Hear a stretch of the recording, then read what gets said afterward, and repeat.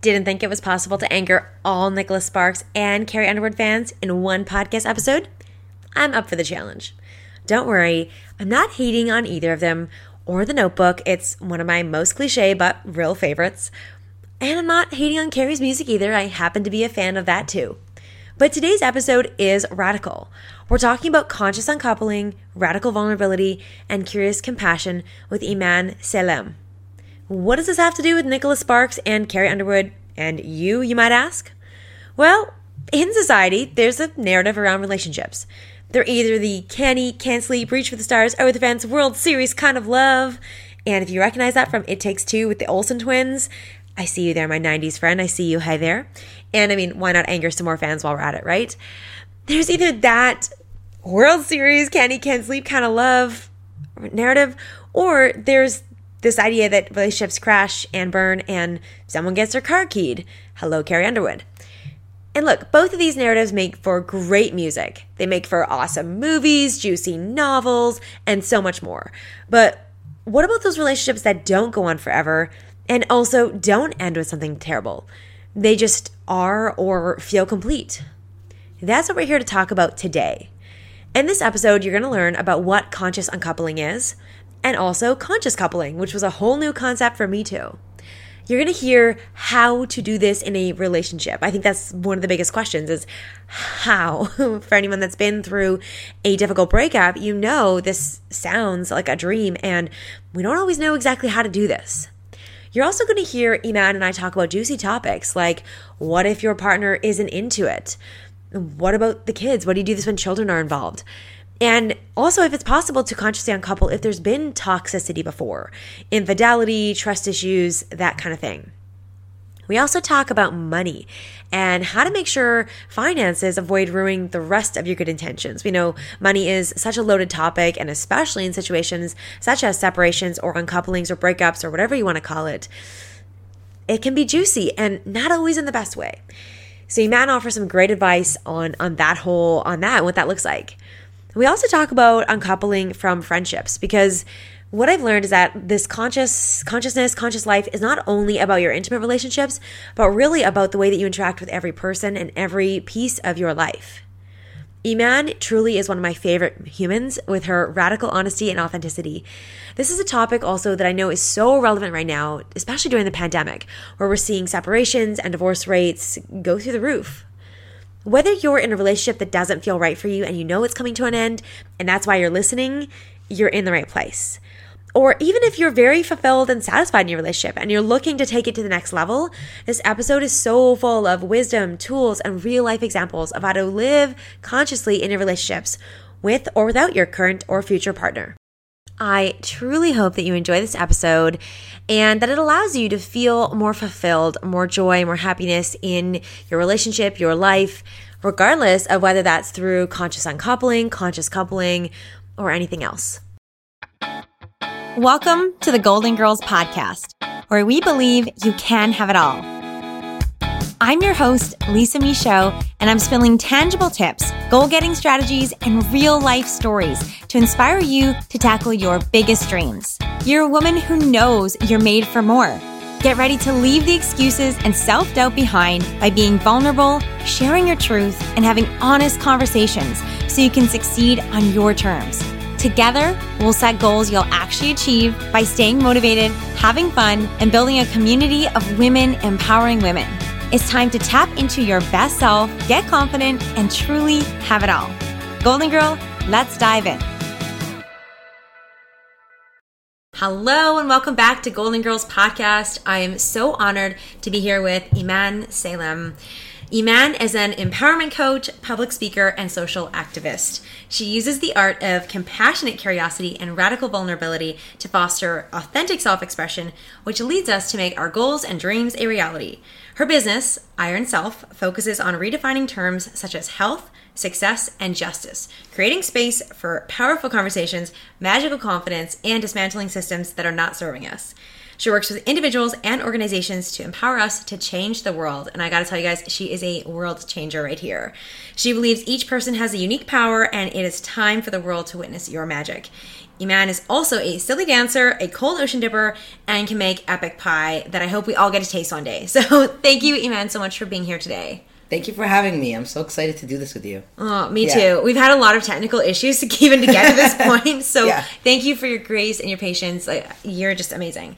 I'm so happy to be here. Yeah. Well, okay, this is obviously an amazing, and it's hard to sum somebody up in a bio, period, but you did a pretty darn good job of it. What is your story of how you got to where you are today, wearing so many different hats and creating change in the world? Great loaded question. I love it. I think it all started with the decision to leave my corporate life, and I worked in corporate for 10 years, and I noticed a lot of things about me and a lot of things about work and a lot of things about how people interact with each other, and I always wondered, what would it look like if people actually were able to be themselves regardless of where they are? What would it be like if in friendships everybody was actually authentic, in relationships, at work, with your boss, with your clients, with your teammates, in organizations, no matter how small or how big? What would it actually be like if people actually showed up as themselves? I kind of want to live in that world. So I had no idea it was going to turn into what I have now. But at the time, I was like, well, I got something to say. I'll just say it, and I'll see if anybody's interested to listen. Turns out, people are interested to listen, and people really, they really vibe with this idea that, wait a minute, am I actually showing up as my whole self? What stops me from showing up as my whole self? What systems stop us from showing up as our whole selves? What influences do we have? What conditioning do we have? And so Iron Self was born. The power of the self, the power of actually your most vulnerable self is your most strongest sense of self. Your most compassionate self is your most powerful sense of self. And that is how we radically transform the world. If every single one of us got to live exactly how they wish. Oh my gosh. Can you just imagine? So good. As a recovering people pleaser, perfectionist, overachiever, all those things, I think what you're saying, there's a reason why people want to listen to what you're saying, because there are so many things that we've been conditioned not to say or to say, and ways to show up in the world. So, I mean, this is like, spoiler alert, we're already going to do a second podcast interview with you to dive into a whole lot more stuff, because I think you're onto something. And I think, especially after the last year that we've had, we don't have space for anything but what's real in life and the deep, authentic conversations. So we're going to have one today, and we're going to actually talk about conscious uncoupling. Woo! So first of all, what is that? I mean, some people, I kind of threw this out to my community, and some people were like, well, didn't Gwyneth Paltrow say that? Or like, what does it even mean? And what does it mean to you? Yeah, so that's a great question. The thing is, the interesting thing about life these days is there's always these words or phrases that get thrown out, and then everybody kind of, that becomes a new buzzword. And like Cheugy. Cheugy's the thing right now. You heard about Cheugy? No. What is that? Oh, God. Google it later. Oh, I will. I totally will. I'm so behind on certain things. And with conscious uncoupling, I mean, I never actually focused on even trying to define it, other than what's the first thing that comes to mind when you hear that word? Like, when you hear conscious uncoupling, what's the first thought that comes to your mind? For me, it's totally Gwyneth Paltrow. Great, right? I mean, I'd like to have my own type of style other than Gwyneth Paltrow. This is why I'm interviewing you. But that's real, right? Like, it's one of those words that she kind of took on. And conscious uncoupling essentially is the idea of, how do you want to separate from your current situation because it no longer serves you? And in my personal opinion, and again, I highlight the word personal opinion, is that if you live life consciously, meaning if you live life with awareness, with self-awareness, you will actually make decisions that work well for you, which will eventually bring you joy, bring you peace of mind, bring you self-satisfaction, bring you success, bring you health. And so conscious living is essentially like, are you actually thinking about what you're doing? Are you actually reflecting and observing why you're doing the things that you're doing, why you say the things that you say, why you feel the way that you feel?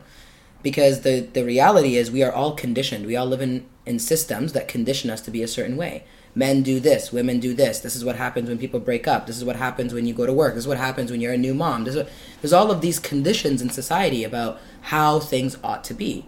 And I'm here to dismantle all of those conditions. So it's like, okay, what does it mean to live consciously? Part of living consciously is how to consciously remove yourself from a situation that no longer serves you. And I think that it leads to true peace of mind, which is what we're all searching for anyway. Absolutely. Yeah. So one of the reasons I also wanted, there's so many things that we could talk about with you and you could share wisdom on, but you actually consciously uncoupled. Yes. From my favorite person in the whole wide world. Oh my gosh, what a great, I just already love this. Okay. Yeah.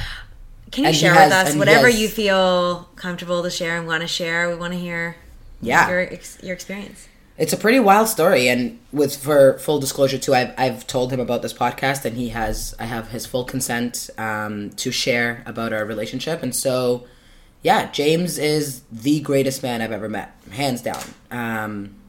And sure, of course, it's sad that we're not life partners and building our life together. Yeah, of course, but the reality is that James and I were together for 3 years. We lived together for about 2.5 of those 3 years. We both met when we first moved to Vancouver. So, I didn't really have I maybe had like a couple of friends and he had a couple of friends, but we built our life together in Vancouver. We would festival together. We lived together. We would cook together.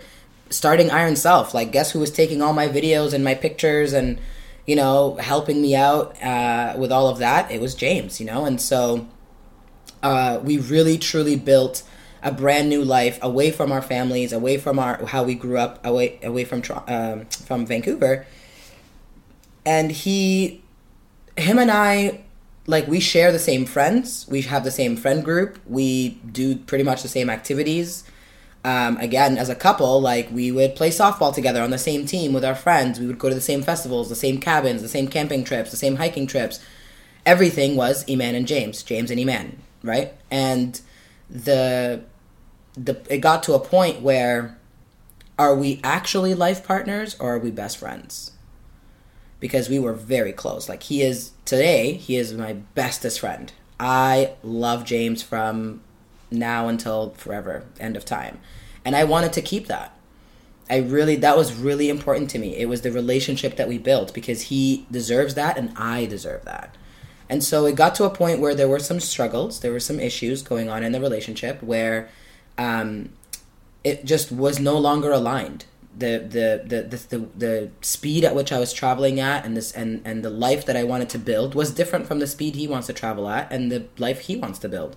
And that was really difficult for us because we both felt so guilty. Like, most people spend their life hoping for a love that is like ours, and now I have to say no thank you. How do I say no to something that's so good? I had a feeling inside. It's just something wasn't quite right. Actually, I'm going to rephrase that because it's very important about the language you use. It's not about something wasn't quite right. Something just didn't feel aligned in that moment. And this was just before our 3-year, we didn't celebrate anniversaries, but let's call it an anniversary. It was just before our 3-year anniversary, which was last September, actually. And we kind of sat down and we noticed that there was a bit more friction. We noticed that there was a little bit more, certain tones that were being used that weren't really part of our relationship before, quite a bit of shortness, things like that. And so we kind of sat down and we're like, hey, what's going on here? Is there any form of resentment that might be coming up? Is there any form of guilt that might be coming up? Is there something that we want to say to each other? And this is where radical vulnerability comes in. You've got to be so radically honest with yourself and with the person in front of you to truly get what you want. Because if you're not going to be honest about it, no one's listening, not even your own self.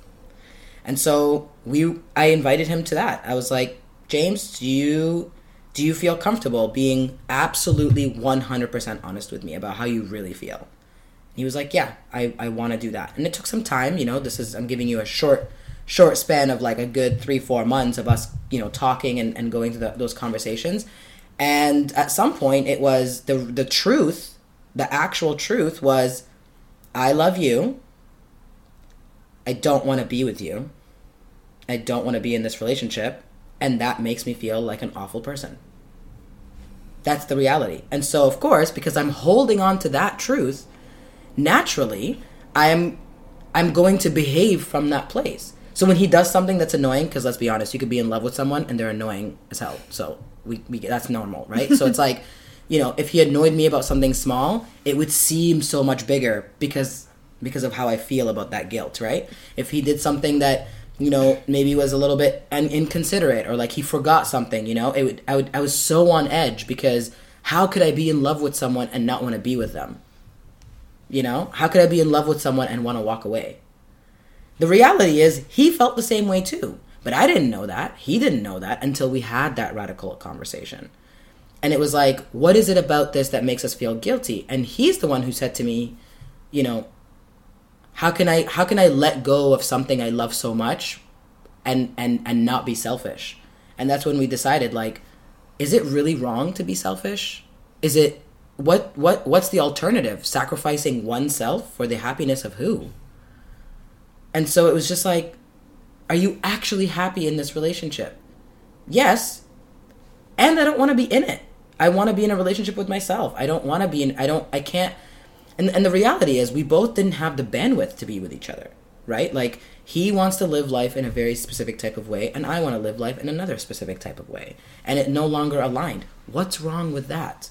Why do we have to, you know, crash and burn so that we can build from scratch? Why?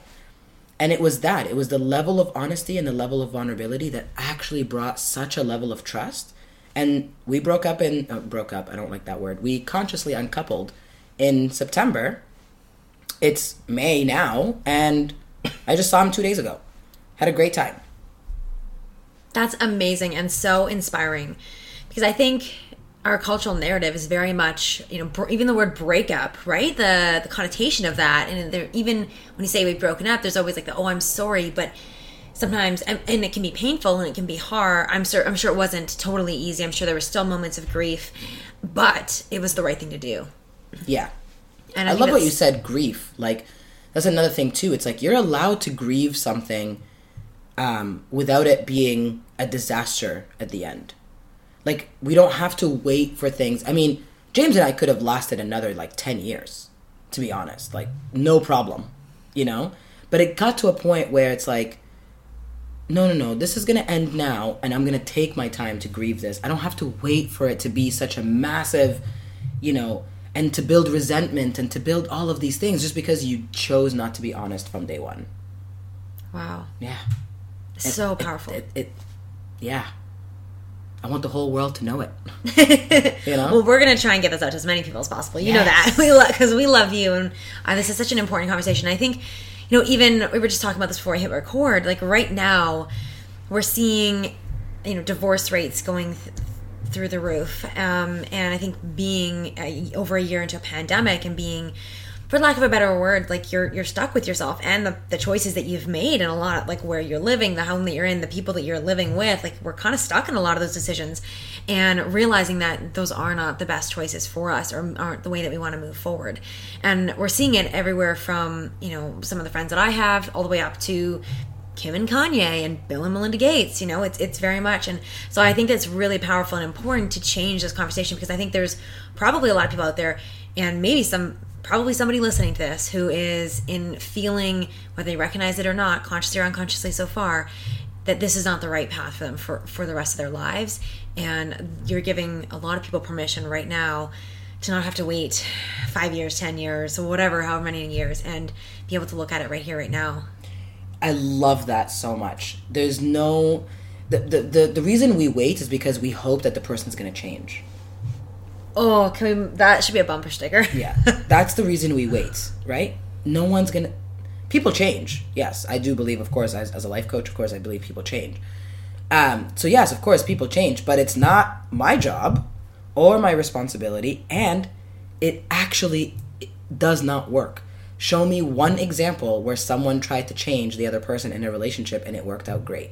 I'll wait. Yeah, just DM us. Yeah, just send us a DM. I would love to see that example. It doesn't exist. So it's like, why are we we're waiting because we're hoping for something better. We're waiting because we're hoping the person's going to change. Okay, what are the things that you're unhappy with today? What are the things that are making you feel like, I don't know about this relationship. I think I'd need a change. And it doesn't have to be that the person is a bad person, or that they did you wrong, or that they, behaved outside of the agreements that you have together as a couple or anything like that. It could just simply be you evolved as a person and your partner evolved as a person, and you chose that, actually us evolving seems to be in different directions. And with the pandemic, I mean, it's kind of a new thing. No one ever knew how to deal with a pandemic before. Now we're experts because we've been in it for a year. But, you know, we did quote unquote break up, you know, in the pandemic. During the pandemic, it was like 6-7 months in, and it was, yeah, at that point it was like, wait, do I actually want this for the rest of my life? I don't. Oh, I don't want this for the rest of my life? Oh my God, what does this mean?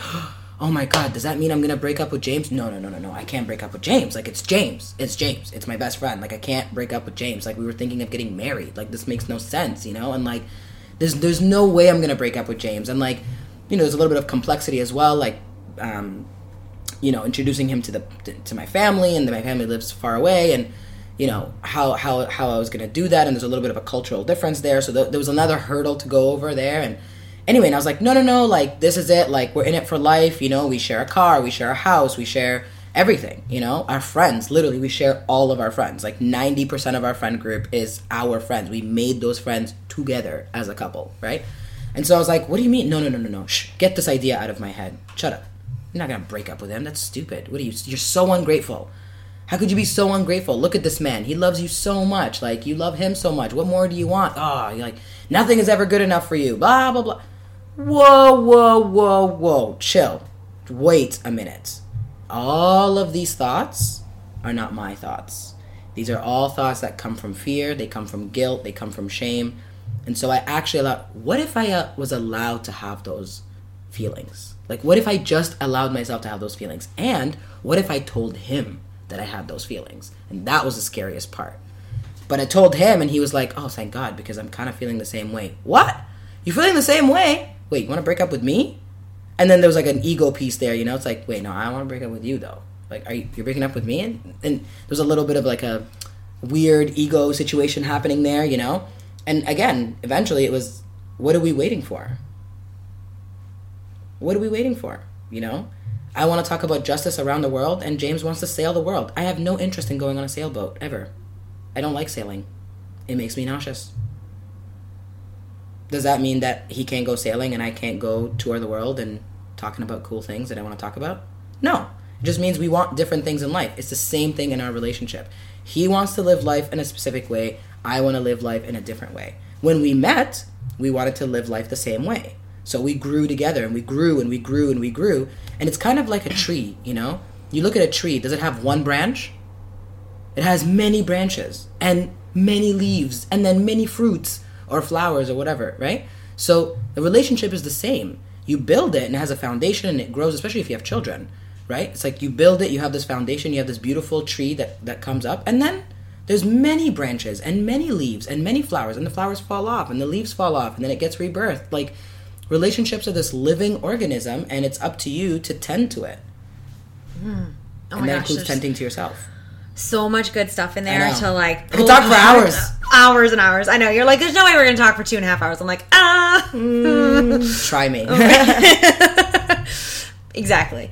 Okay, so here is something that you touched on that I wasn't even planning. I hadn't really thought of it till you were talking, but here's my question. Like, how do you know the difference between kind of the everyday growing pains or struggles or even seasons as a, you know, there's certain seasons in a relationship, there's certain seasons that us as individuals that are more challenging than others.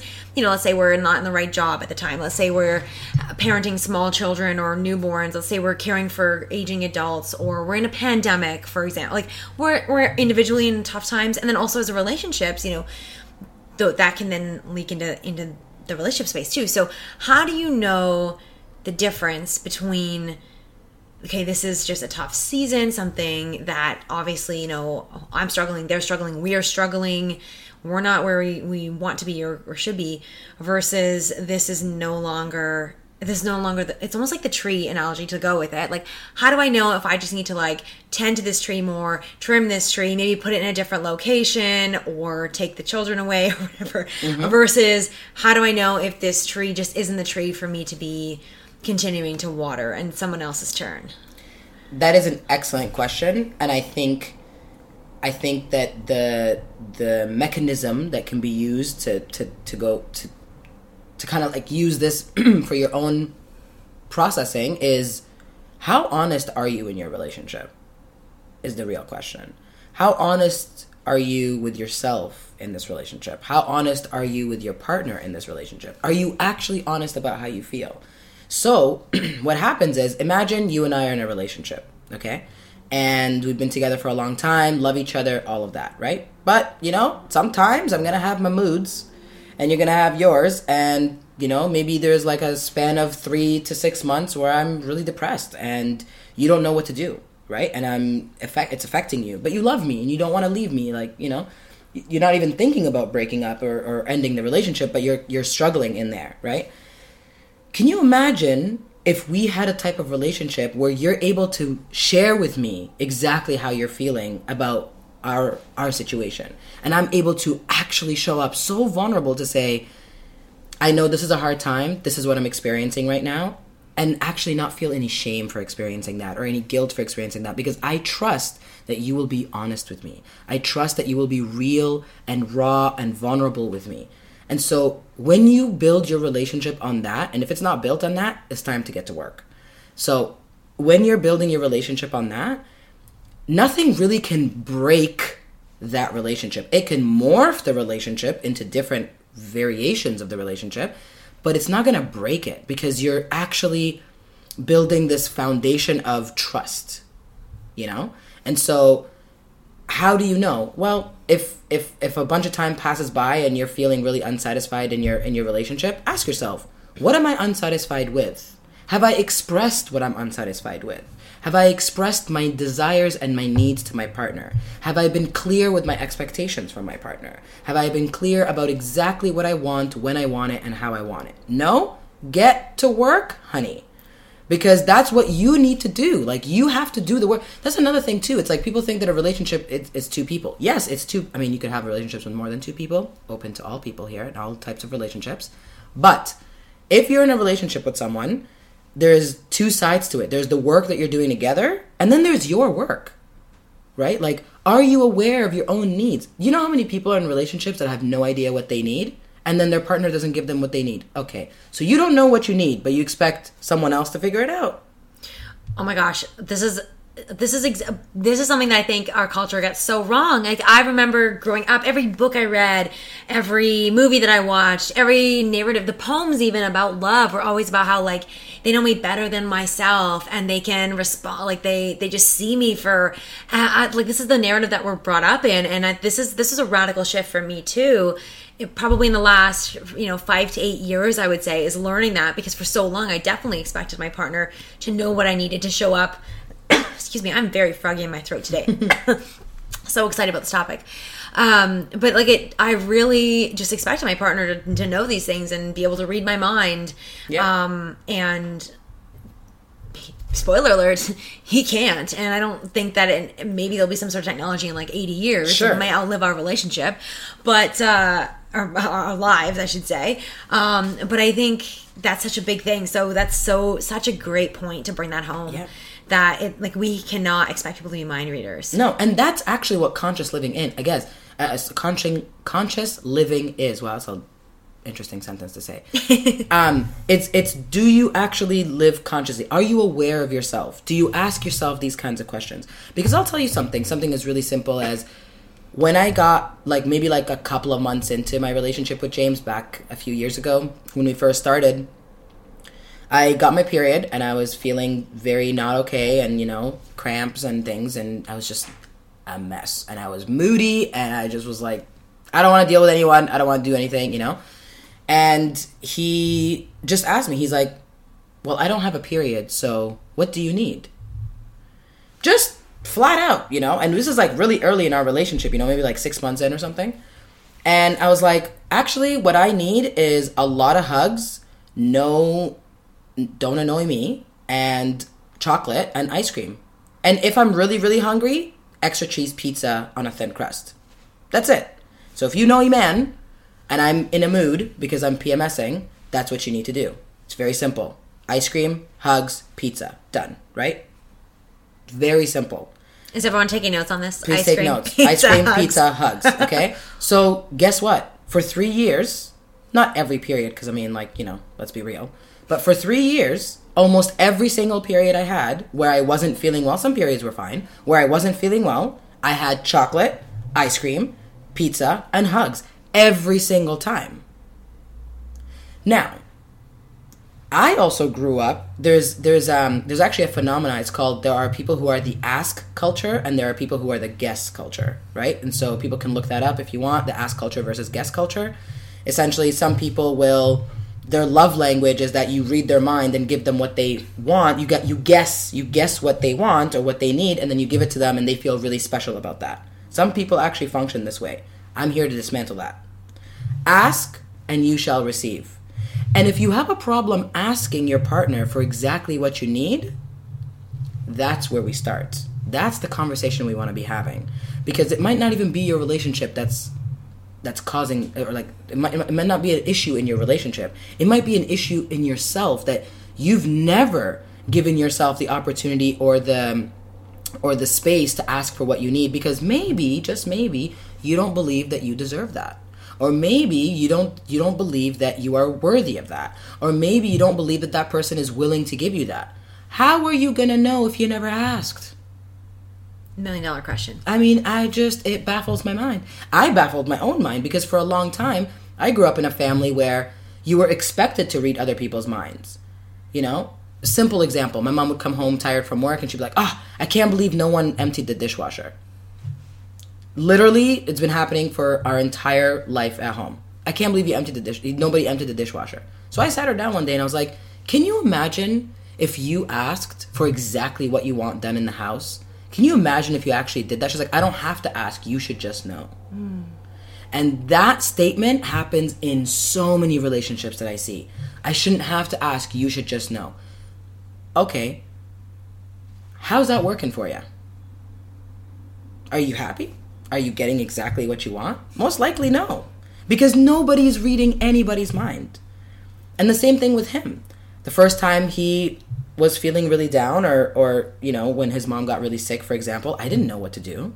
And so I got into my head of like, oh my God, I have to come up with all the things that I need to do with him. Like, what am I supposed to do? Like, am I going to be a good partner? Like, am I doing the right thing? And then I was like, you know what? Just ask him. Hey, babe. What do you need right now? You probably don't even know, so I'm just going to prompt you with that question, and if anything comes up, let me know, because you know that anything that you need, I will get it for you. So you just let me know. Done! Weight off my damn shoulders. Now he could tell me, right? It's like, hey, I actually really need a lot of space right now. I'm like, oh, excellent. So I'm not going to be all up in his face. You know, I'm going to give him the space that he needed, right? Ask and you shall receive. And I think that in itself is a part of conscious living. Oh my gosh, so good. I wish we could. I think we probably will. We're going to have like 8 episodes at some point. It's a whole series. So good. Whole Iron Self series. Absolutely. Just one of the things you touched on there just makes me think about the movie The Breakup, which Jennifer Aniston and Vince Vaughn. Thank you. Yeah. Who, you know, I like both of them outside of this movie, but the movie I just felt like was a lot. Yeah, you're rolling your eyes. Yeah. I also did not. It felt too real because I could just see that the conversations just aren't going well. And I remember that scene with Jennifer Aniston saying to Vince Vaughn, like, I want you to want to unload the dishwasher. And he's like, why would I want to do the dishes? And I'm like, that's just such a classic thing. But that's the narrative that our culture's been brought up in, that like, that if our partners don't automatically show up to do exactly what we want them to do or are able to read our minds or get ahead of these things, that there's something dysfunctional in the relationship. Whereas I love how you just flip the script on this, and that it's about us just saying what we want. And doing that internal work to say, I deserve to have what I want, so I believe that if I ask for it, I will have an answer to it. Mm-hmm. You know? And so... And like that even goes with anybody that you live with. I mean, you could even do that with your children. In any relationship that you have. It doesn't even have to be a romantic relationship. You could be in any relationship and say, hey, like, what is the expectation between us? How do you communicate? Ask your partner, like, how do you best like to be communicated to? Not everybody's the same, you know? But anyway, we could talk about it a long time. Oh, so good. So juicy, though. Mm-hmm. Okay, one of the questions that came up a lot, and there's kind of different threads, but similar theme here. Yeah. Can you navigate conscious uncoupling when your other partner isn't into it? Or do you both need to be conscious, or can one person lead the consciousness? Great question. So I had the privilege of having a partner who really was on board with this. And so in that specific experience, yes, it is very helpful if your partner is into it too, because then there's two of you working on this. However, that's obviously not the case.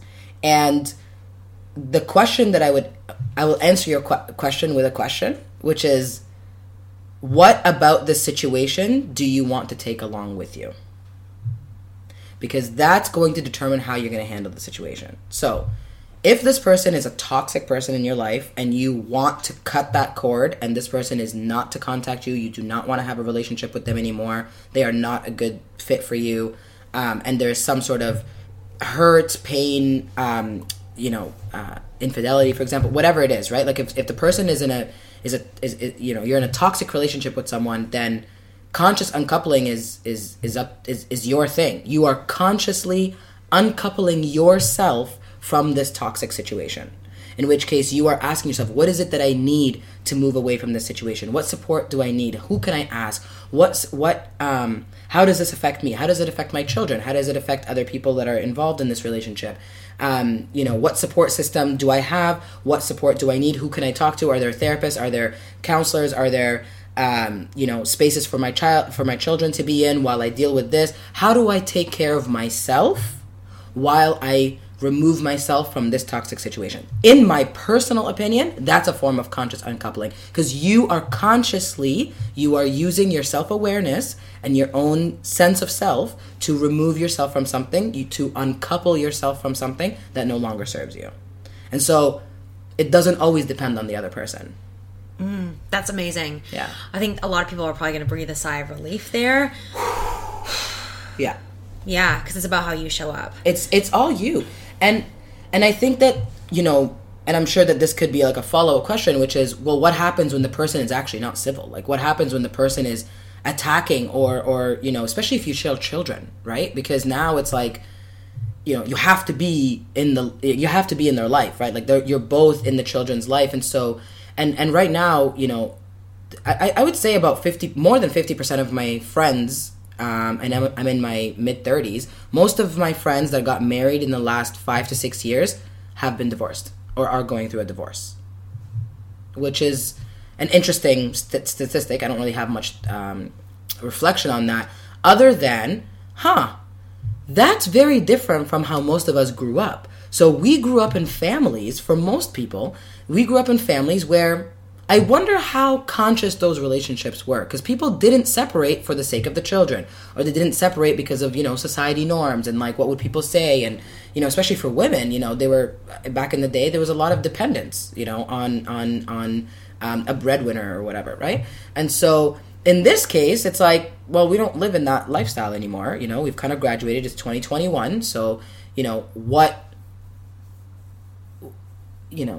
if you have to share time and space with the person that you're sharing children with, for example, and they're toxic and you want to leave them, or you want to walk away from that relationship and you don't know how, I highly, highly recommend and suggest that you stop your focus on trying to fix the situation and you put all your focus on who are you, where are you in your life, what do you want, what feels good to you, what does your heart desire, what does your body desire, what support do you actually need, and really get to know yourself. Like, actually start dating yourself in that moment, because you really get to know yourself, and then all of a sudden your own body, your own intuition will give you ideas you never would have thought of. It'll give you an out you've never thought of before. And then when you do that, you're able to go, oh, wow, I'm actually really well resourced right now. I have the power to walk away from this, or I have the power to know how to deal with this. That's just my thought. It's good. It's really good. Thanks for coming to my TED Talk. And let's start the next TED Talk, please. Right? So it's really interesting. I was just reading an article about what did they call it? It was like silver divorces or something, like just or gray divorce. I think it's gray divorce is the term, because there's so many people actually divorcing later in life now because they've had the careers, they've had their children, and then realized they've kind of gone in different directions. So it's I think it's a really fascinating piece. And the article that I read talked about how it's almost like things slowed down enough that, and I'm kind of interjecting the article with what you're saying, is it's almost like then you have the spaciousness to be conscious and realize, oh, this is not what I want for the next 20, 30 years. And, now when you're in your 50s and 60s, like you still have a lot of life left, whereas, 50 years ago, that may not have been the case. Yeah. Whereas now people are really kind of getting to pause after rushing through the rat race of life and corporate careers and kids and all those things, getting to this place and being like, wow, is this really what I want? Yeah. So I think that this conversation, I'm like calling it methodology. I don't know if that doesn't really do it justice, but your wisdom, I think that being able to be conscious along the way can help people to be in the right relationship. Exactly. Every step along the way, not just either kind of in the beginning or holding on for the kids or waiting till retirement to be like, oh, this is not where Why? To be. Life is so precious. Like, life is so precious that I can't imagine living life in a way that does not serve me. I've done that for so long. I've done that my whole life. I've lived under these systems and these projections and these conditions that, oh, you're supposed to be like this. You get into a relationship and then you get married and then you have kids and then you do this. It doesn't actually flow like that. Life is not linear. It was never linear. It will never be linear. Why are we taking a linear approach? And I just thought of something as we were talking. What if it's not even conscious uncoupling, but what if it's conscious coupling? Like, what if there's both? Like, what if when you're getting into a relationship, or if you're in a new relationship, or if there's a little bit of a bump in your relationship, or whatever stage you're in, what if you just introduce the idea of, hey, babe, I'd like to consciously live together. What does that mean? I don't know. What does that mean to you? Like, are we self-aware in this relationship? Are we aware? Like, you could tell when you're around someone who's just not self-aware. And I'd like those people to meet me in my office, and like, let's have a chat here, because being conscious essentially means that you're doing your shadow work, you're doing your inner child work, you're doing your ego work, you're checking in with yourself. Where do my feelings come from? Where do my thoughts come from? Where is this fear coming from? Ooh, I feel shame. Am I going to shame myself for feeling shame? No.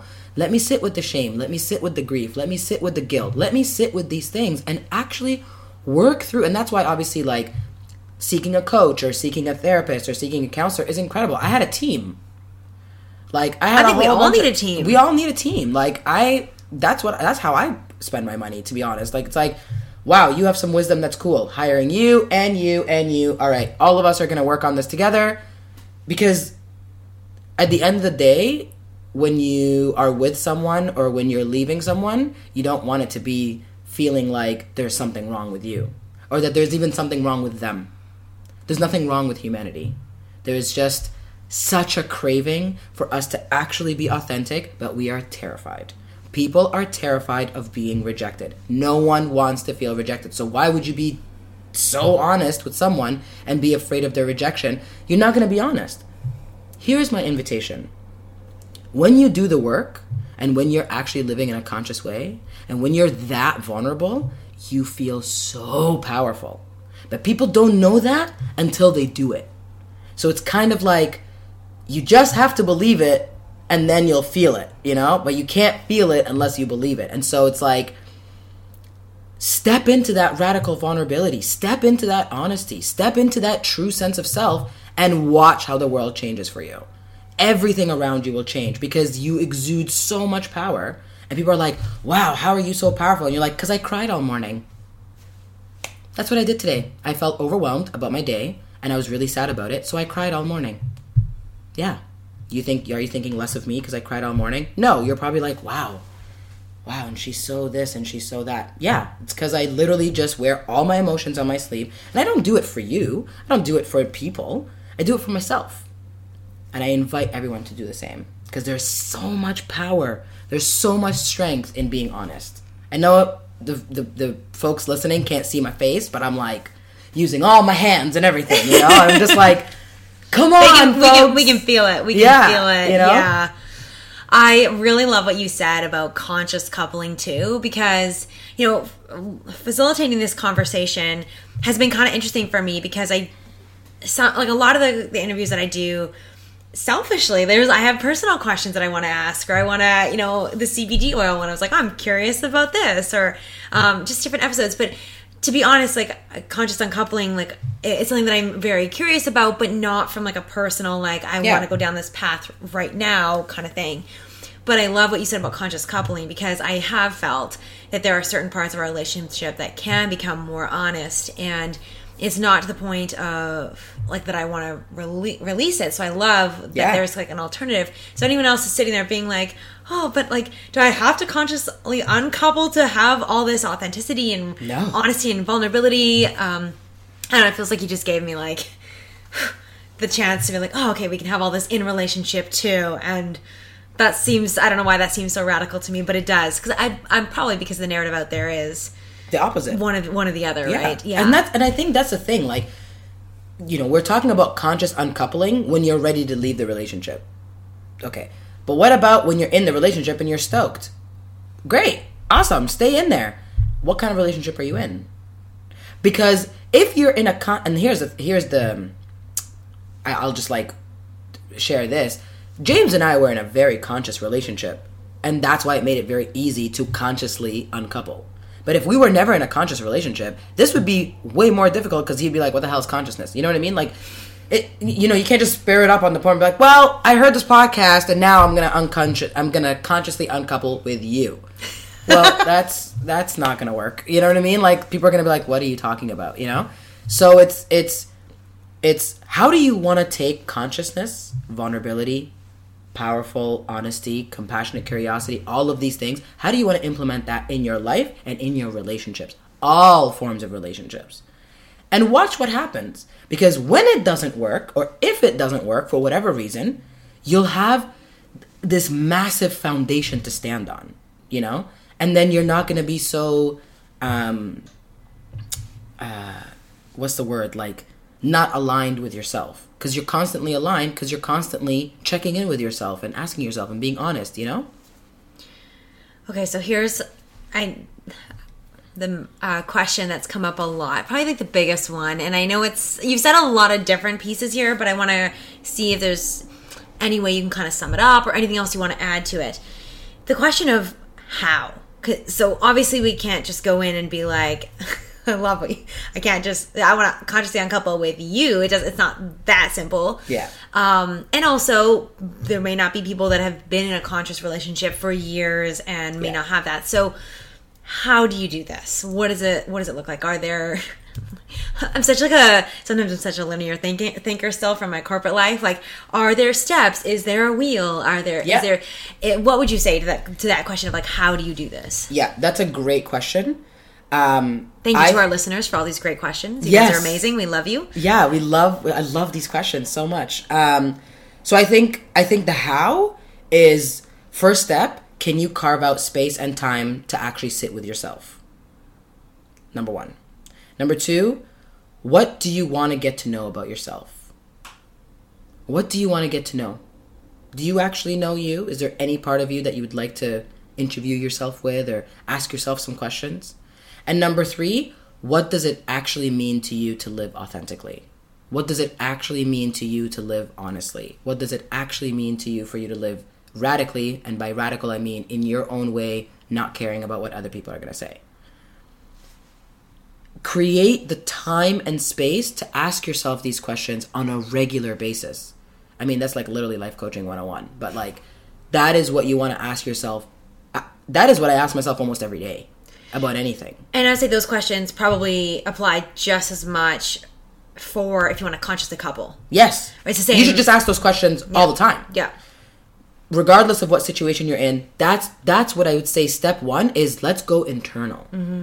What are you internally experiencing? What's the internal weather inside? Mm-hmm. What's the internal emotion inside? Where are those emotions coming from? Who am I? What do I stand for? What makes sense to me? Do the work on your own first. And then the next step is to then bring it to your partner and say, hey, I've done some work here and it seems like I don't think I want to be in this relationship anymore. How do we want to do this? It's never about telling the person. It's about asking them to be it's about inviting them into a conversation. It's about inviting them into honesty. And you know what the best way to do that? By showcasing it yourself. You have to lead by example, right? And so, you know, James didn't know anything about conscious coupling or uncoupling or, you know, even using those words. Like, James didn't know these kinds of things. That wasn't really, it's not really what he's focused on in his life. Like, that's not, these are not the books that he reads. These are not the interesting conversations that he has. He's into different things. And so I just came to him and was like, you know, I've done a lot of work. Do you know what this word means? Or like, have you ever heard of this before or whatever? No? Okay, cool. Well, me neither, kind of. So like, do you want to look into this together? You know, invite the person to be part of the conversation. Of course, that's if they are willing and safe, right? Safety, emotional safety is very important here. So this is assuming that the person is safe for you to do that. If the person is not safe for you to do that, go back to step one. Go internal. Because if you strengthen your internal compass, if you know what you want and you start really asking yourself the tough questions and really looking deep inside, it's not going to matter what the person's doing.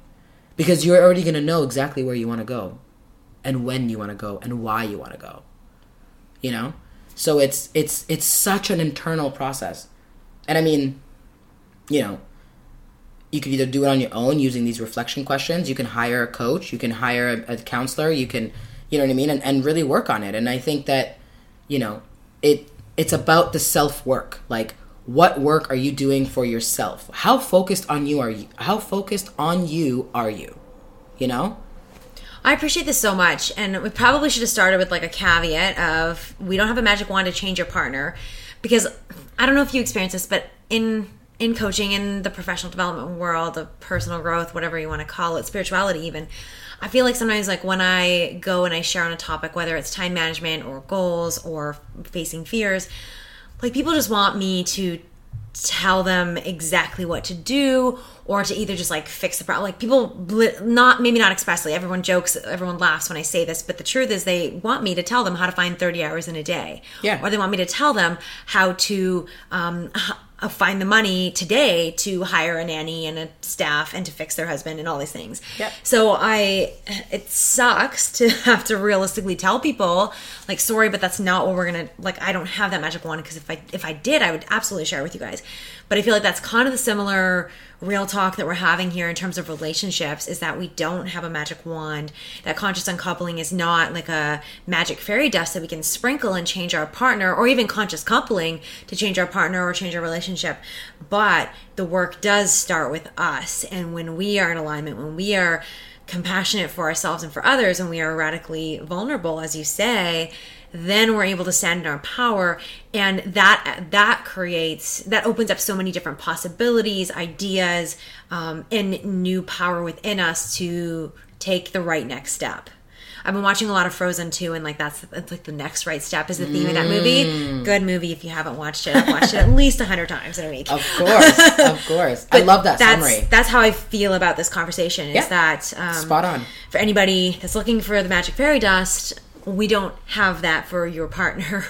But when you can look at yourself and be radically vulnerable with yourself, ironically, that's the magic fairy dust for everything, because that's going to show up in everything that you do, your relationships, your family, your work, all the things that you're doing. Yeah. I love what you just said, and I love that summary, because that's exactly what it is. The magic fairy dust is you.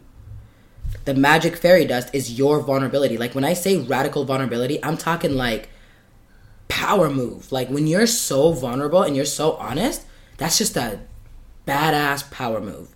That's the fairy dust, or the magic dust, or whatever. That's the dust. Yeah. And then it's a muscle, it's an art form, you know? Like once you practice it, once you build it, you can't lose it.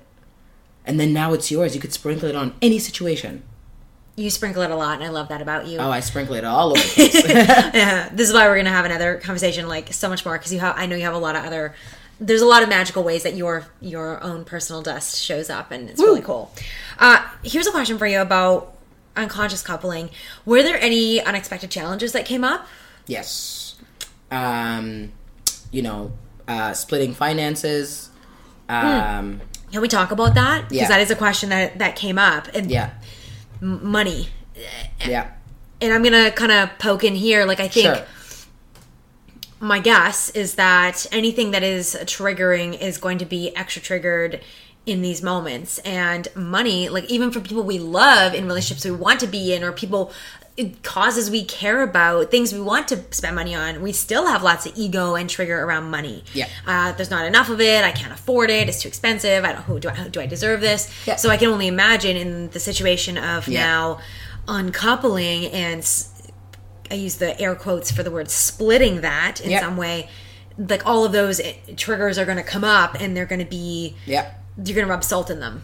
And it was, and I'll share vulnerably, that was one of the biggest challenges we had in our relationship. And that was what led to, how do you actually want to live your life? And how do you want to actually spend your time? What do you want to be doing to make money? What do you want to be doing to spend your time? So it all really came together. And it was one of the biggest challenges during our relationship, and one of the biggest challenges while we were uncoupling from ourselves. And it, again, I sound like a freaking parrot, but it's the same thing. It was like, okay, how does this actually work? And, you know, for example, we were kind of dependent on each other, right? Financially as well. So, you know, we were living together, and so us splitting up, quote unquote, like, you know, actually splitting means that I'm going to go live somewhere and he's going to go live somewhere. Vancouver, hello, rent is expensive, you know? All of a sudden now you've doubled your rent, or maybe even more, right? For me, I almost tripled my rent just by moving away. You know, we shared a car. We still share a car, you know. We had certain money put away. We had certain money, you know, moving back and forth. So, of course, when we were together, you know, it was never like I paid for this and you paid for this. It was kind of coming from the same place, right? But then now there's certain things where it's like, well, actually, that really accumulated for a while there. And so, like, who owes who what? And so the beauty about all of this, and this is why I sound like a parrot, is that when you're honest, when you're radical, when you're raw, then you have nothing to lose, because you are showing up as your full self. And so I did that with him. He did that with me. What ended up happening is, even though we broke up in September, it just wasn't feasible for either of us. We just weren't ready. And that's another thing too. It's like, we weren't ready financially to split up. It doesn't mean that we had to wait, because if we waited to split up, knowing that we are going to split up, then imagine how interesting and confusing that time period would be, right? So we just ended it in September, and we said, let's give ourselves 2 months to kind of get our stuff together, right? So, like, you know, like if you're, you know, I needed to find my own place. I wanted to live on my own for the first time. So I was like, well, I can't afford that right now. I can't just jump in and go find a place. It's the pandemic. I don't know what's happening with work. Like, you know, there's a lot of moving parts, right? So, you know, we gave each other grace. We gave each other space. We gave each other, you know, there were moments where I was like, you know what, this feels really uncomfortable for me. I don't want to be here right now. It's kind of painful. It's weird that I'm now thinking of you as not my partner, and I'm very attached to you. And so I'm actually going to take some space. And, you know, I had a friend who had an empty space for a while, and so I like stayed there for about a week, and then came back and was like, okay, I really needed that space. But I love that I was able to say that to him, because it doesn't mean that I don't want to be around him. He didn't take it the wrong way. You know what I mean? But money definitely was, to sum it up, money was one of them. And so give yourself grace.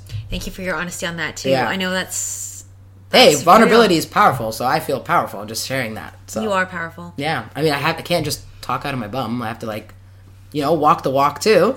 And that's what it is. And so, yeah, we split that. And then once like October, November rolled around, it was like, okay, how are we doing? How are we feeling about this? Do you have enough money that you feel comfortable for the next few months? I have enough money to feel comfortable for the next few months. Okay, I think it's time to go. And then I found an apartment, and then I moved. And it was a very emotional time, of course, when I actually physically moved myself out of there and into my new home. The second thing that was a big challenge also financially is the car, right? Like, we share a car. And so technically it's actually my car that I had from before. And his, you know, something happened to him. Anyway, we started sharing the car for the majority of our relationship. And so, for example, I'd like to sell the car, right? I'd like to sell the car. The financing on it is over in September, and I don't really want it anymore. I want a 4x4 because I want to be a, you know, mountaineer person. And so I'd like to sell the car, right? So this conversation actually just happened like last week or 2 weeks ago, where I was like, hey, so you're using the car Monday to Friday. I use the car on the weekends. We split that up that way. He has a garage that the car stays in, and I live in the West End, where I would have to pay like $100 a month for a parking spot. Why? I work from home. I don't need that, and I live downtown. So again, negotiation, right? It's like, well, you work in Port Coquitlam at 7 a.m. every day. I work from my bed, or if you follow me on Instagram, sometimes from my toilet, okay, is where I work from. Don't really think I need the car, you know? So why don't you keep the car, and I'll take it on the weekends, but we also have the same friends, so if we're going away, we're probably going away together, and if not, we'll have to negotiate that, and let's just see how it works for the first couple of months, and let's just see how it goes. I've never shared a car with anyone before. I've never shared this kind of I've never done this before. I've never been in this situation before. So I was like, hey, bestie, I don't know how to deal with this. Neither do you. So can we just like try? And let's just be honest can we promise each other that we'll be honest with each other? He's like, yep, let's do this. So the first month, easy breezy, because it was December. Who's going anywhere? Then now it's kind of starting to pick up a little bit, and I want to go on a hike, for example. So I'll just let him know, hey, I need the car this weekend. Yep. And we both agreed. That's another thing too. It's like open communication allows you to create negotiations, and that negotiation can allow you to create agreements. And when you agree on something because you really truly believe in it, that agreement holds you together. And that's like, it's such a beautiful way to connect, you know, because you actually could build agreements. And now that was like some of the struggle, was splitting things up and negotiating. Be open, be honest. I literally sound like a broken record. It's hilarious. You sound like a good broken record. No, I love it. It's, and I mean, the really powerful thing is you just sharing. Even I could hear so many times where you obviously would have had to drop your ego in terms of like, this is my car. Drop that, right? Like, how much do I need it versus how much do you need it? Who paid for what? Like, there's so much ego in there. Yeah. And even just what you said, like being able to say, look, I've never shared a car before. I don't know how this is going to work.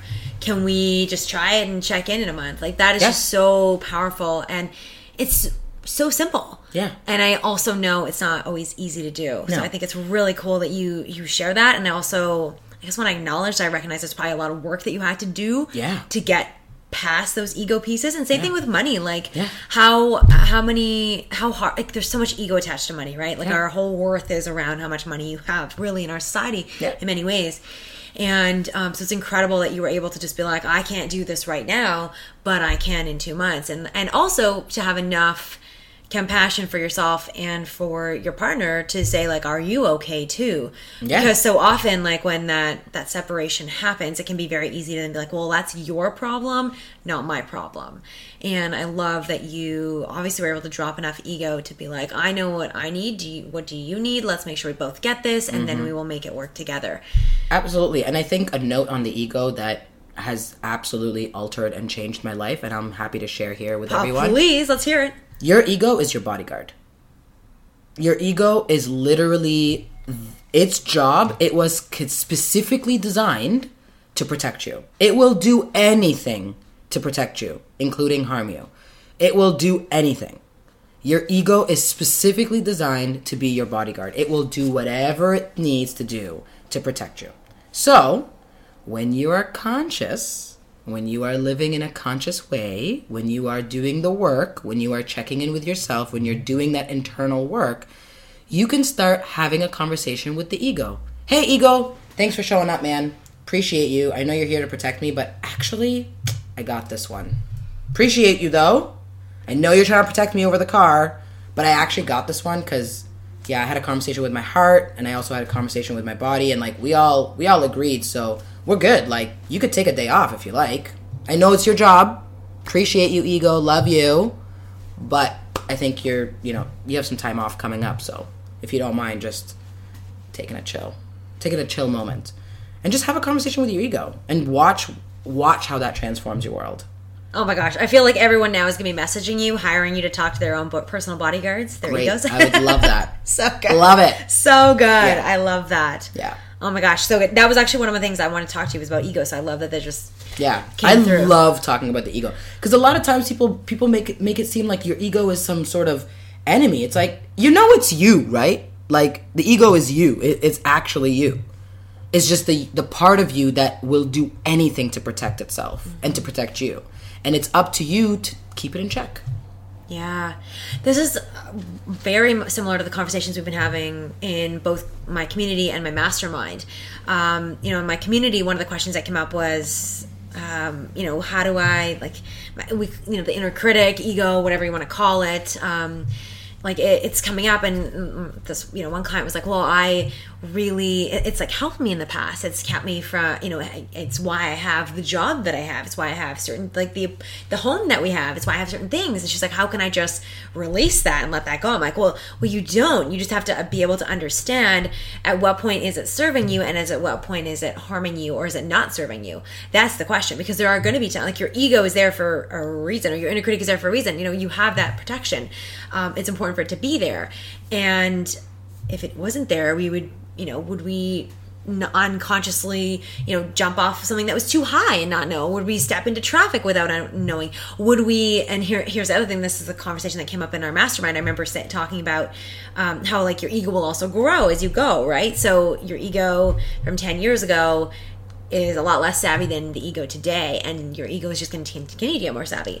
And one of my clients was like, that makes me sad that I'm never going to get rid of it. And I'm like, no, it's always going to be learning and protecting and growing for you, because 10 years ago it wasn't able to recognize that toxic work environment, or that relationship dynamic that was not going to work for you, or boundaries that needed to be there with certain types of family members. And because your ego is also growing and evolving, it's also going to remind you of those lessons that you had as well. Yes. So it does have a place where it serves you and a place where it doesn't. And that's, I think, to sum up what you've been talking about, going into yourself. I love what you said there, talk to my heart, talk to my body, we're good. And yeah, I literally actually have, this is actually a tactic I use with my clients all the time. Some of their homework, I give them homework. It's fun. But some of the we call it home play.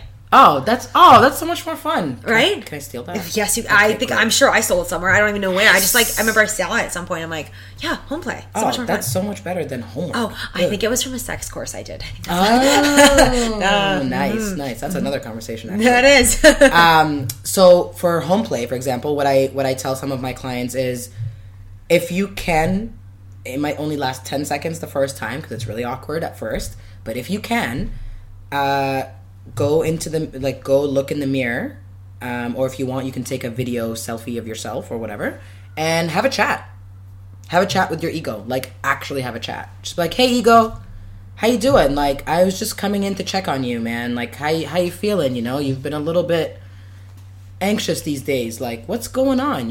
And watch what comes out from your mind, and write it down, or cry it, or dance it, or shower it, or poop it. I don't know, whatever you need to do it, so that you can actually have that conversation with your ego. I talk to my ego all the time. I'm like, ooh, you're coming in hot today. What's going on? Sometimes I wake up and I'm like, you can't do anything. This is a terrible idea. I can't believe you're making a movie. What are you thinking? No one's going to listen to this. What a stupid idea. You're going to talk about conscious uncoupling. What are you, a therapist? You don't know anything. Why would you talk about that? I could be I'm glad you pooped that one out. I did. I pooped that one out, And so I had a conversation. I was like, hey, little wilding out here, I see. Okay, what's going on? What is it about you that, talk to me, ego. What's happening, And then I found out that, yeah, there was a lot of times in my past as a child where I would say certain things and people would call me crazy. Or people would call me ridiculous, or you're so weird. No one thinks like that. You're so weird. No one thinks like that. My parents have called me that. My friends, colleagues, people would be like, "Oh, you're such a weirdo. You're so weird. That doesn't even make can you why are you not normal?" Stuff like that, And so of course, if I want to talk, I had a hard time expressing myself. Now this has changed. I could talk for days now, but at the time. That ego piece came up last week. I knew we were having our podcast. I'm not nervous. I'm not shy, but that came up. It was do you really think that's appropriate? Do you really think blah, blah, blah? Is the ego actually trying to put me down? No. It's just so terrified of ever being in a situation where it was put down before. It's so terrified of being made fun of. It's so terrified. That's me. Of course I'm scared. I don't want someone to call me an idiot. I don't want someone... I mean, if calling me weird now is actually pretty cool. So if you think I'm weird, that's awesome because I only like weirdos. But at the time, it was an insult, right? People would be like, you're so out there. It's so weird. You're never going to find a man. You're never going to find... Well, joke's on you. I'm queer. But anyway, like... You're never going to find a dude that's like this, or you're never going to find, no one's going to marry you if you're so radical, if you're so out there. I'm like, okay, I don't really understand. It seems like that sounds like you're projecting something, but when I was younger, I didn't have those words, I didn't have that language. I didn't have those things. Now, that's why my message is so loud and clear. It's like, your vulnerability actually allows you to reach your ego faster because you're honest. And so your ego gets used to that honesty and starts being honest with you. Now you're best buds, you're best pals. The ego takes on some stuff, you take on the other stuff, and then you're this like unstoppable team. Like this whole concept of breaking the ego and like ego death and like pushing the ego, I honestly really think that that's a bunch of spiritual bypassing that I do not approve of. And there's a lot of that out right now, especially in like the life coaching world and self-development. And it's like, crush your limiting beliefs and like crush your ego. How's that going for you? Because it doesn't work like that. Like, how are you going to crush yourself? Your ego is you. Why are you crushing it? See, I'm totally guilty of using some of that language. Yeah. But as soon as people come to me, I work with everybody. Everyone that comes into my programs, like, we have the talks. We have the talks. And that's when I kind of give them the like, hey, here's the other side of it, which is, yes, you don't want that to run your life for you. You don't want your bodyguard to be like taking down every opportunity, taking down, you don't want them to be stopping you from living who you are. And there's also times where it's there to serve you. And it's like getting closer in touch with who you are to be able to navigate that question. I love that. Thank you. And also doesn't look as good on, or like, it doesn't look as good on a sales page. Not as easy to describe on a sales page or in like a social media post. So that's why it's so hard. Anyway, I'm like, oh, I feel like I'm in a Catholic confessional. I'm like, wait, I totally use that language in my life coaching. But see, that's also your vulnerability and you standing in your strength to be like, hey, actually, that's really true. And this is how I choose to use that language. This is how I choose to do things with my clients. And that right there that's actually one of the essence of the things that we're talking about, is that so many things can exist simultaneously. You don't have to be this or that, conscious or not conscious, in a couple or not in a couple, good or bad, hot or sweet. Not everything is so binary. And I can go into that in a whole other conversation, but not everything is very binary. Come back for episode 107. Right? It's like, come on, this whole series. But it's not, this is good and this is not good. Everything that I'm saying, you could listen to this episode and go, nope, that doesn't work for me. Great. Awesome. That means that you just checked in with yourself and you figured that what I'm saying is nonsense and you don't like it. Awesome. That's you checking in with yourself. Which means that you actually did like the episode. But that's you checking in with yourself, So it's like, it's a win-win. Like, I don't know why people think of life as a lose-lose. It's a win-win, people. Win-win. It's a win-win. Yeah. So much good stuff here. Oh, I love this. I know, I'm like... So juicy. I love it. I love that about you. So much fun. What would you say to a person, man, woman, anything, any human who's in a relationship wondering that's good enough and wondering if it's going to be more work to stay in it or more work to uncouple? Like, what would you say to that person who's like, it's good enough right now? What do you say to them? Are you happy? Do you have peace of mind? Are you grounded? Are you able to express yourself as you are? If the answer is yes, get it, honey.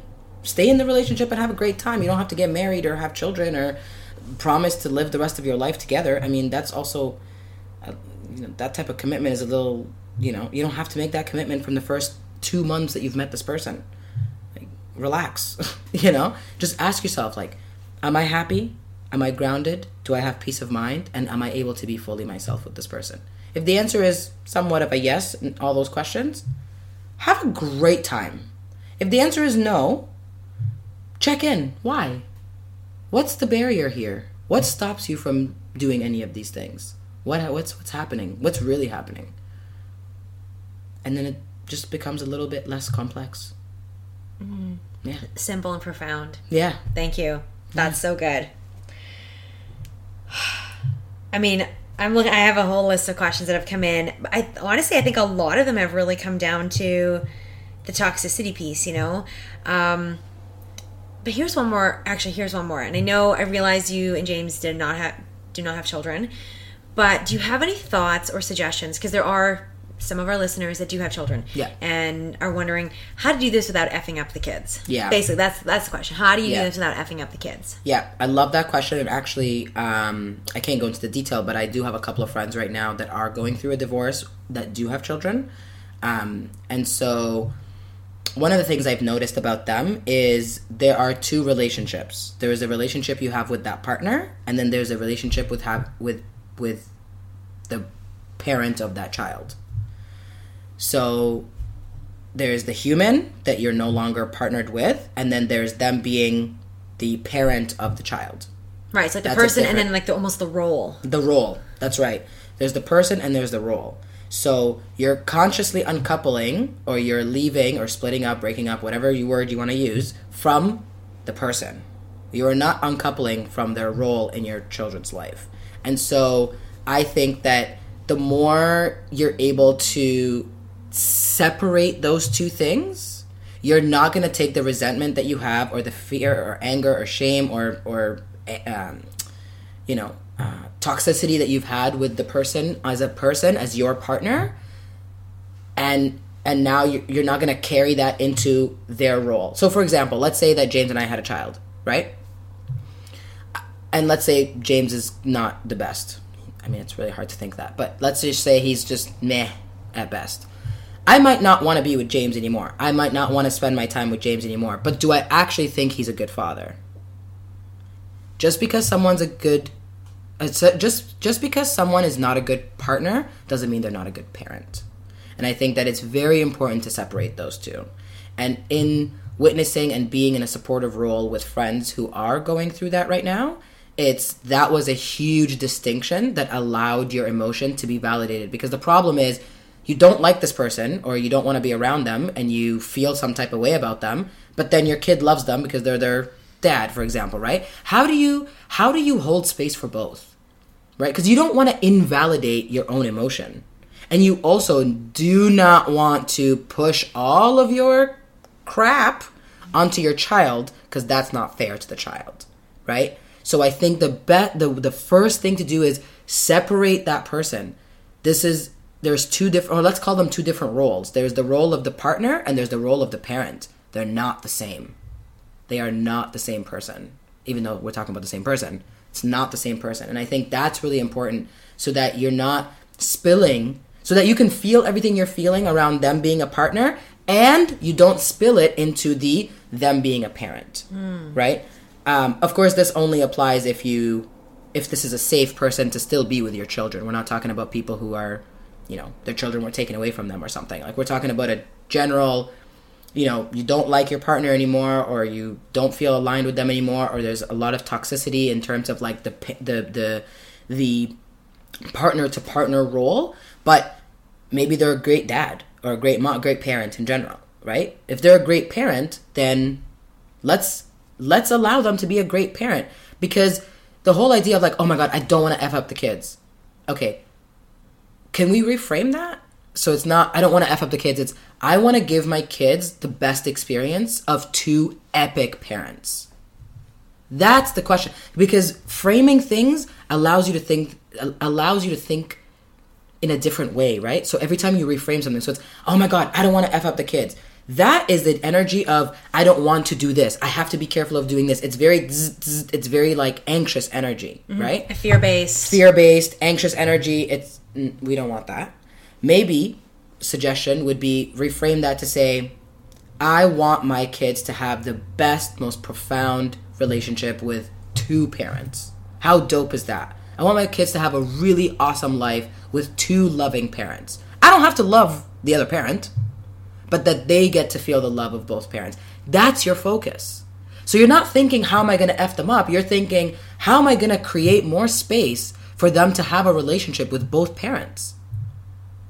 It's going to allow you to drop your ego. It's going to allow you to separate your emotions from one role to the other. It's going to allow you to be able to be honest with your children as they get older. And you're not going to be acting a fool in front of your kids. You know, like, don't talk bad about the other person to the child.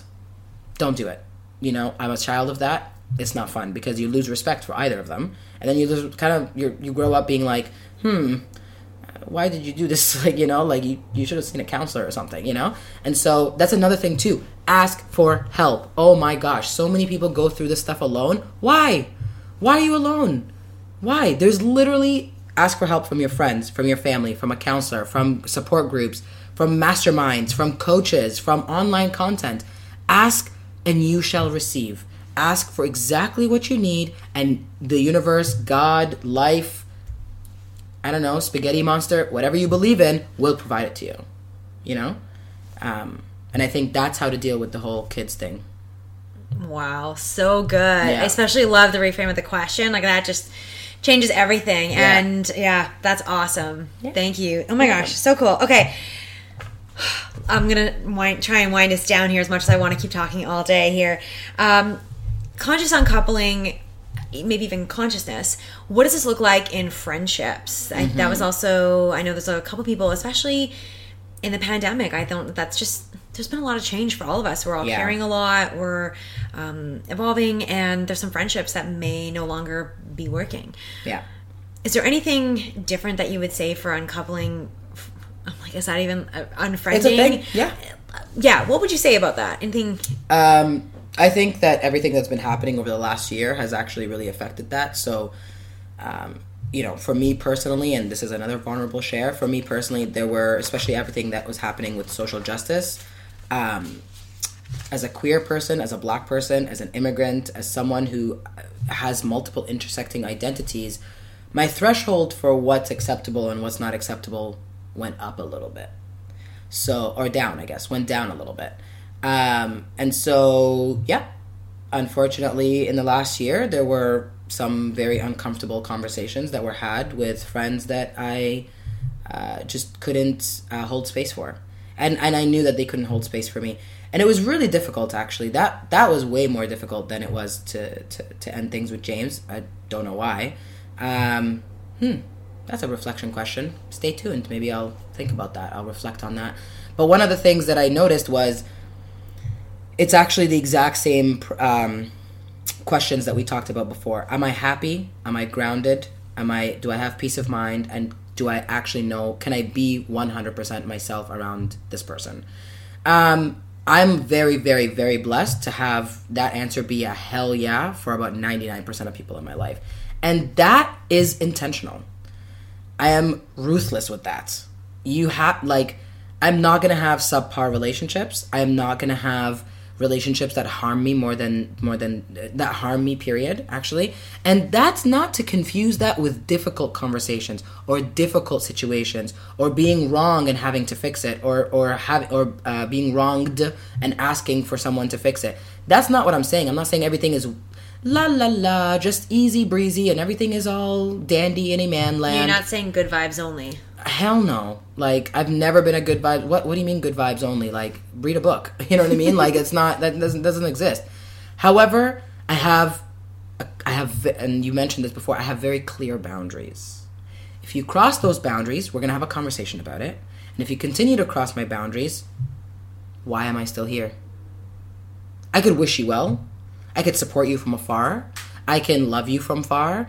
I can pray for you or hope that, ask the universe to give you exactly what you deserve. I can have so much love for you. It doesn't mean that we have to hang out all the time. It doesn't mean that I need to invest in our relationship anymore. And that happened quite a bit around, social justice stuff. It was just kind of like, you are so unaware of what's happening in the world that I do not have the bandwidth to hold space for that. Like when someone comes and says, oh, well, no, I don't think that, it should all be Black Lives Matter. Like, all lives matter. Well, at that point, you've crossed a little bit of a boundary for me.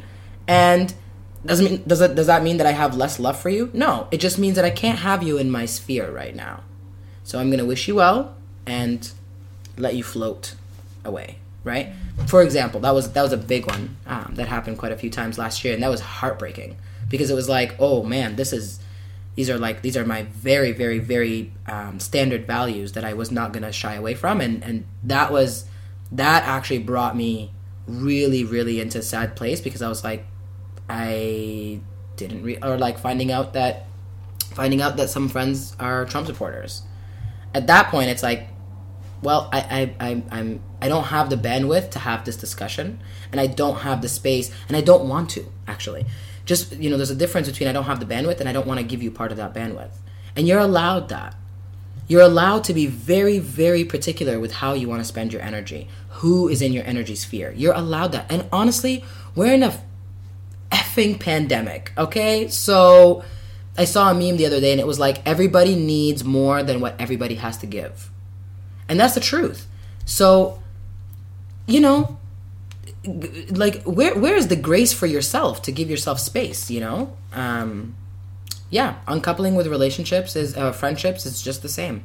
They follow the exact, because you're still intimate with that person. It's just emotional intimacy and friendship intimacy, which is very different, but it's still the heart. Did you actually say to these people? Some people I did, and some people it was a gradual letting go. Yeah. Some people it was, hey, it's I don't want to have this discussion any further. However, I respect your opinion, and at this point, this is not something, I can't be friends with someone who believes that I don't have rights. It's just as simple as that. Like, I can't physically come to your house. I mean, no one's going to people's house, but can't come to your house and break bread with you and eat with you when you are electing people who say, I do not have the right to exist as a queer person, as an immigrant, as a Muslim person, whatever. So that's just a hard line. Like, and people's like, well, you could agree to disagree. Yeah, on pizza toppings, on like what's the best ice cream, not whether or not I deserve to exist or whether or not I deserve to have the rights as everybody else. That's not really up for discussion, And so those were very difficult. Those were very, very difficult because at some point that becomes toxic to me. Right? And so how do I let that go? So that was really hard in the pandemic too. And especially with how things are right now. Even COVID. Some people cut me off. We're like, well, you know what? Like, we don't think that you're taking this seriously. I am. I wear a mask. I wash my hands. I'm not freaking out about it in this exact moment because my parents live far away and I live on my own. So I'm kind of in my own house all the time, so I just don't talk about it all the time. That's all. I have my own views, but I don't talk about it all the time. I've had friends come to me and say, we don't think you're taking it seriously, and we don't appreciate that, and we need some space. Okay. I was bothered. Obviously, I was like, what?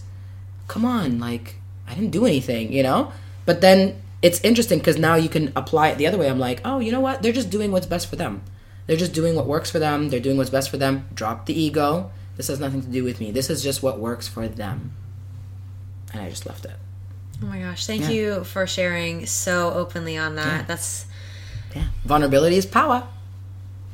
I say it all the time. Yeah. I bow to you. Amazing. Oh. Thank you. You're welcome. Okay. Tell us, where can we find you, follow you, bask in your power, all the things. Okay, awesome. So you drink some water. We've been chatting a lot. Right? So where can you find me? So these concepts that I've talked about around radical vulnerability and compassion and how to actually be your authentic self, I do that in multiple ways. So either I work with individuals through life coaching techniques. And so I'll work with clients one-on-one and we go through, what does it look like and what does it mean for you to be your most powerful sense of self? What is that, how do you want to use that power? How do you step into that power? Because you already have it. It's already inside you. We're just going to tickle it out a little bit. And so we do that, So that's one thing I do. So if you want to find me with that, you can go on my Instagram, which I'm sure will be in the notes of the episode. It will be. Assume. Yeah, we'll make sure there's links for everything. Yeah, so if you're into life coaching and you want to work one-on-one with me, or you're having some issues with your relationships or anything like that and you want to chat. Yeah, I was curious, do you do conscious uncoupling coaching? I do it without it calling it that. Okay, got it. Yeah. So I guess sure. Throw that on the list. So there's that, and then if you are in an organization or in a company or in a group of sorts, and you're looking into doing diversity, inclusion, and equity work, you're looking to look at, what is privilege? How do you want to use your privilege? What does conscious allyship mean? Again, the word consciousness comes up. How do you build a team that's fostered, that's rooted in justice, that's rooted in vulnerability, that's rooted in everyone having the space to be truly themselves, in safety, equity, all of these things. I work with organizations and companies to do that, and I love doing that work, and it's all rooted in radical vulnerability and compassionate curiosity. You can find me on LinkedIn for that, so that's something there. And finally, I'm using all of these concepts, and I am now producing a movie called Iron Self, and it's all around the power of vulnerability and the power of compassion. And it's the story of me going on this epic hike and redeeming myself after almost dying on a hike, and how I got to go through the journey. And so you get to watch the real, raw, vulnerable journey of doing what seems to be impossible and making it possible. And I'm hoping that that is going to inspire people to take action and make change in the world that they want to make. And that we are fundraising for it right now. And so if you want to make the movie happen and you want to see the movie, there's a GoFundMe that you can access, and you're welcome to pass it around, read about it, donate, do whatever you want to do with it. Oh yeah, amazing. Yeah. So Instagram for one-on-one, LinkedIn for diversity, inclusivity, and equity work for organizations, and GoFundMe for Iron Self, the movie. Yeah. And I mean, I don't even know this life. Like, I can't believe that this is my life. Like, sometimes, even for anybody who's listening, and I know that the community here is strong and awesome. For anybody who's listening, it's just like, anything is possible. Anything is possible. Yeah, it is. And I think that your movie's going to be amazing. We will definitely share the link. And you guys, if you're looking for a way to, and I know that a lot of us are, we're looking for ways to support creatives, to support different voices, and share real, inspiring stories. We all want that to happen. So we've got to put our money where our mouth is. Yeah. So I mean, we're like, the community is really showing up for this project right now. Like, well, you show up for your community, so it goes both ways. You know what? Community is power. It's the power of community, the power of vulnerability, the power of compassion. It really, we have superhuman powers. We have human superpowers. All of us do. Every single one of us has a superpower. And it's just, let's use it. Let's bring it out. Let's make the magic, Yeah. That's what your movie's going to be all about. Yeah. It's going to be really good. It's coming out in February? It will premiere at the Vancouver International Mountain Film Festival. That sounds so fancy. It will premiere. It will premiere February 2022. Incredible. Oh my gosh. Congratulations on that. You. I know it's been a lot of work, such a dream of yours, and I cannot wait to see it all come together. Me too. And everyone else, go check it out. Please go give love to Iman on whatever platform, on all the platforms. And if you want to support an incredible project like Iron Self movie, go do that. Okay. Lightning round here. Are you ready? Yes. These are like the questions that I ask everybody on. I know. By the way, you gave me goosebumps a couple times, and I forgot to say, but it's just been so incredible. Thank you. Okay, I think I know the answer to this, but I'm going to ask you anyways. What is a goal that you're working on right now? Making the most dopest, most epic movie anyone's ever seen. So good. Yeah. See, you don't need a SMART goal, guys. You don't. It doesn't. I think episode 3 is why SMART goals suck. So your goal is really great, man. Yeah. What is the best lesson you've learned in the last year? What is the what? The best lesson you have learned in the last year. Oh, surrender.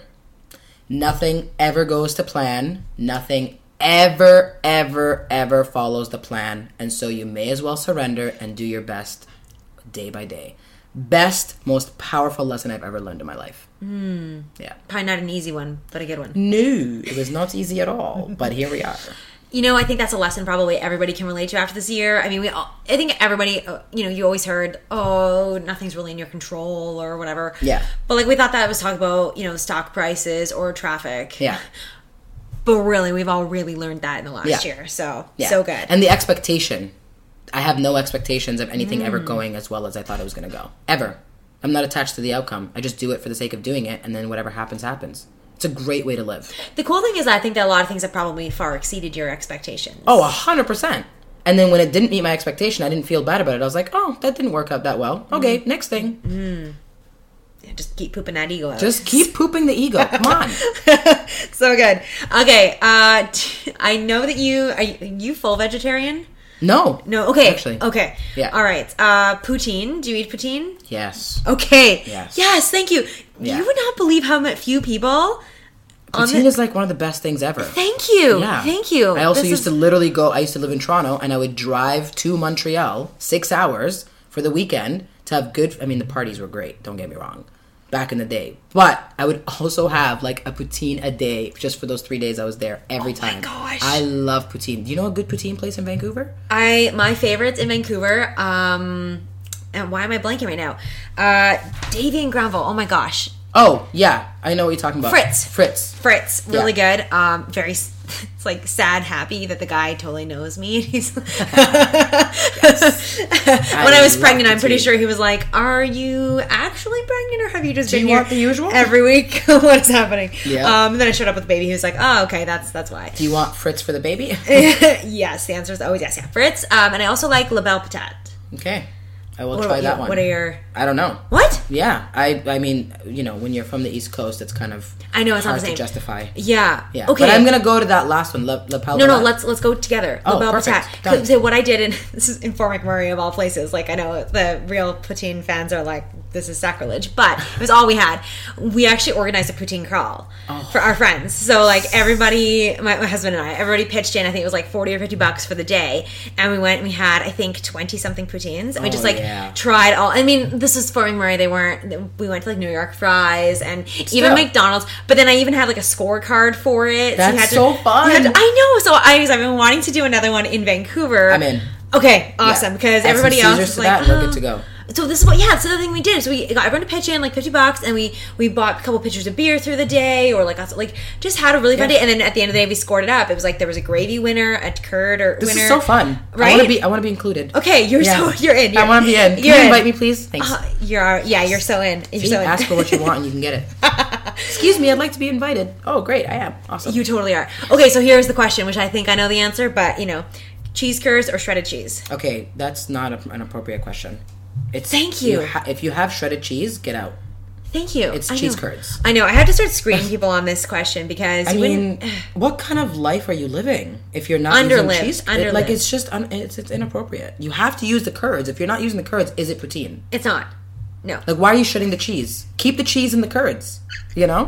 So yeah. Finally, somebody who I feel so seen. And yes, I feel so seen. I'm like, I feel really validated in this right now. Me too. Okay, if you had a magic wand, what would you use the magic for? Oh man, what would I use the magic for? Oh my god, I don't even know. What would I use the magic for? Honestly, I think I would literally just tap my wand and awaken everybody else's sense of like love for the self.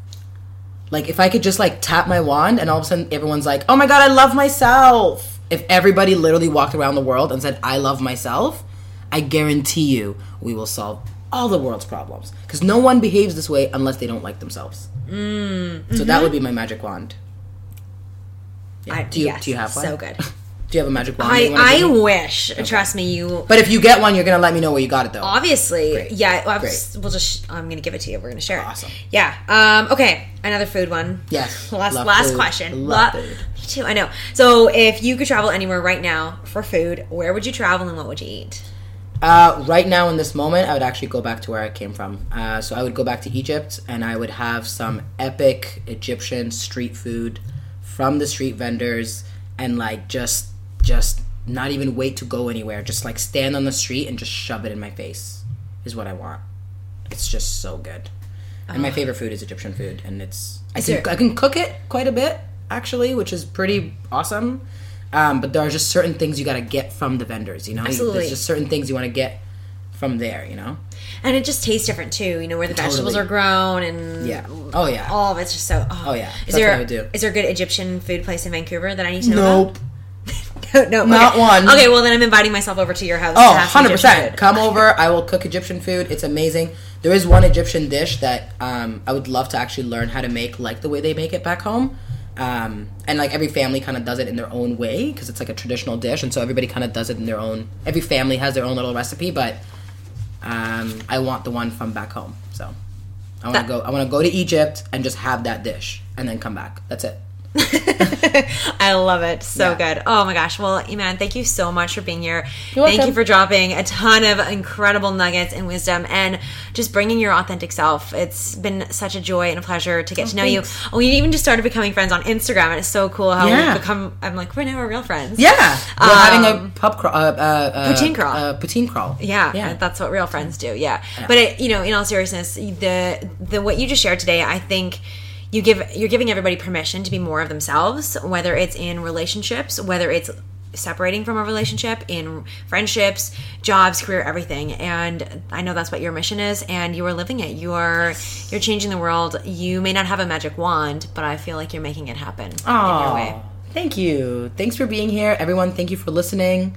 And I hope to connect soon and chat soon, and maybe some people can join us for the poutine crawl. Heck yes. Stay tuned for details. Yes. Awesome. Thank you. And the Iron Self movie premiere. Yes. Iron Self movie premiere. Is there going to be poutine at the premiere? Well, I mean, at this point, yeah. Of course. Yeah. Amazing. Yeah. Amazing. Okay. Thank you so much. Thanks everyone for listening. And I hope you all have an amazing day. Thank you so much for listening. If something spoke to you, send me a message by sharing this episode and tagging me on social media. If you know someone who would love to hear this episode, please share it with them too. Because I love surprises, make sure you subscribe to the Golden Girls podcast today. It's the only way to find out about bonus surprise episodes and make sure you don't miss a single beat on your golden journey. Thanks again for listening, and I will talk to you in the next episode of the Golden Girls podcast.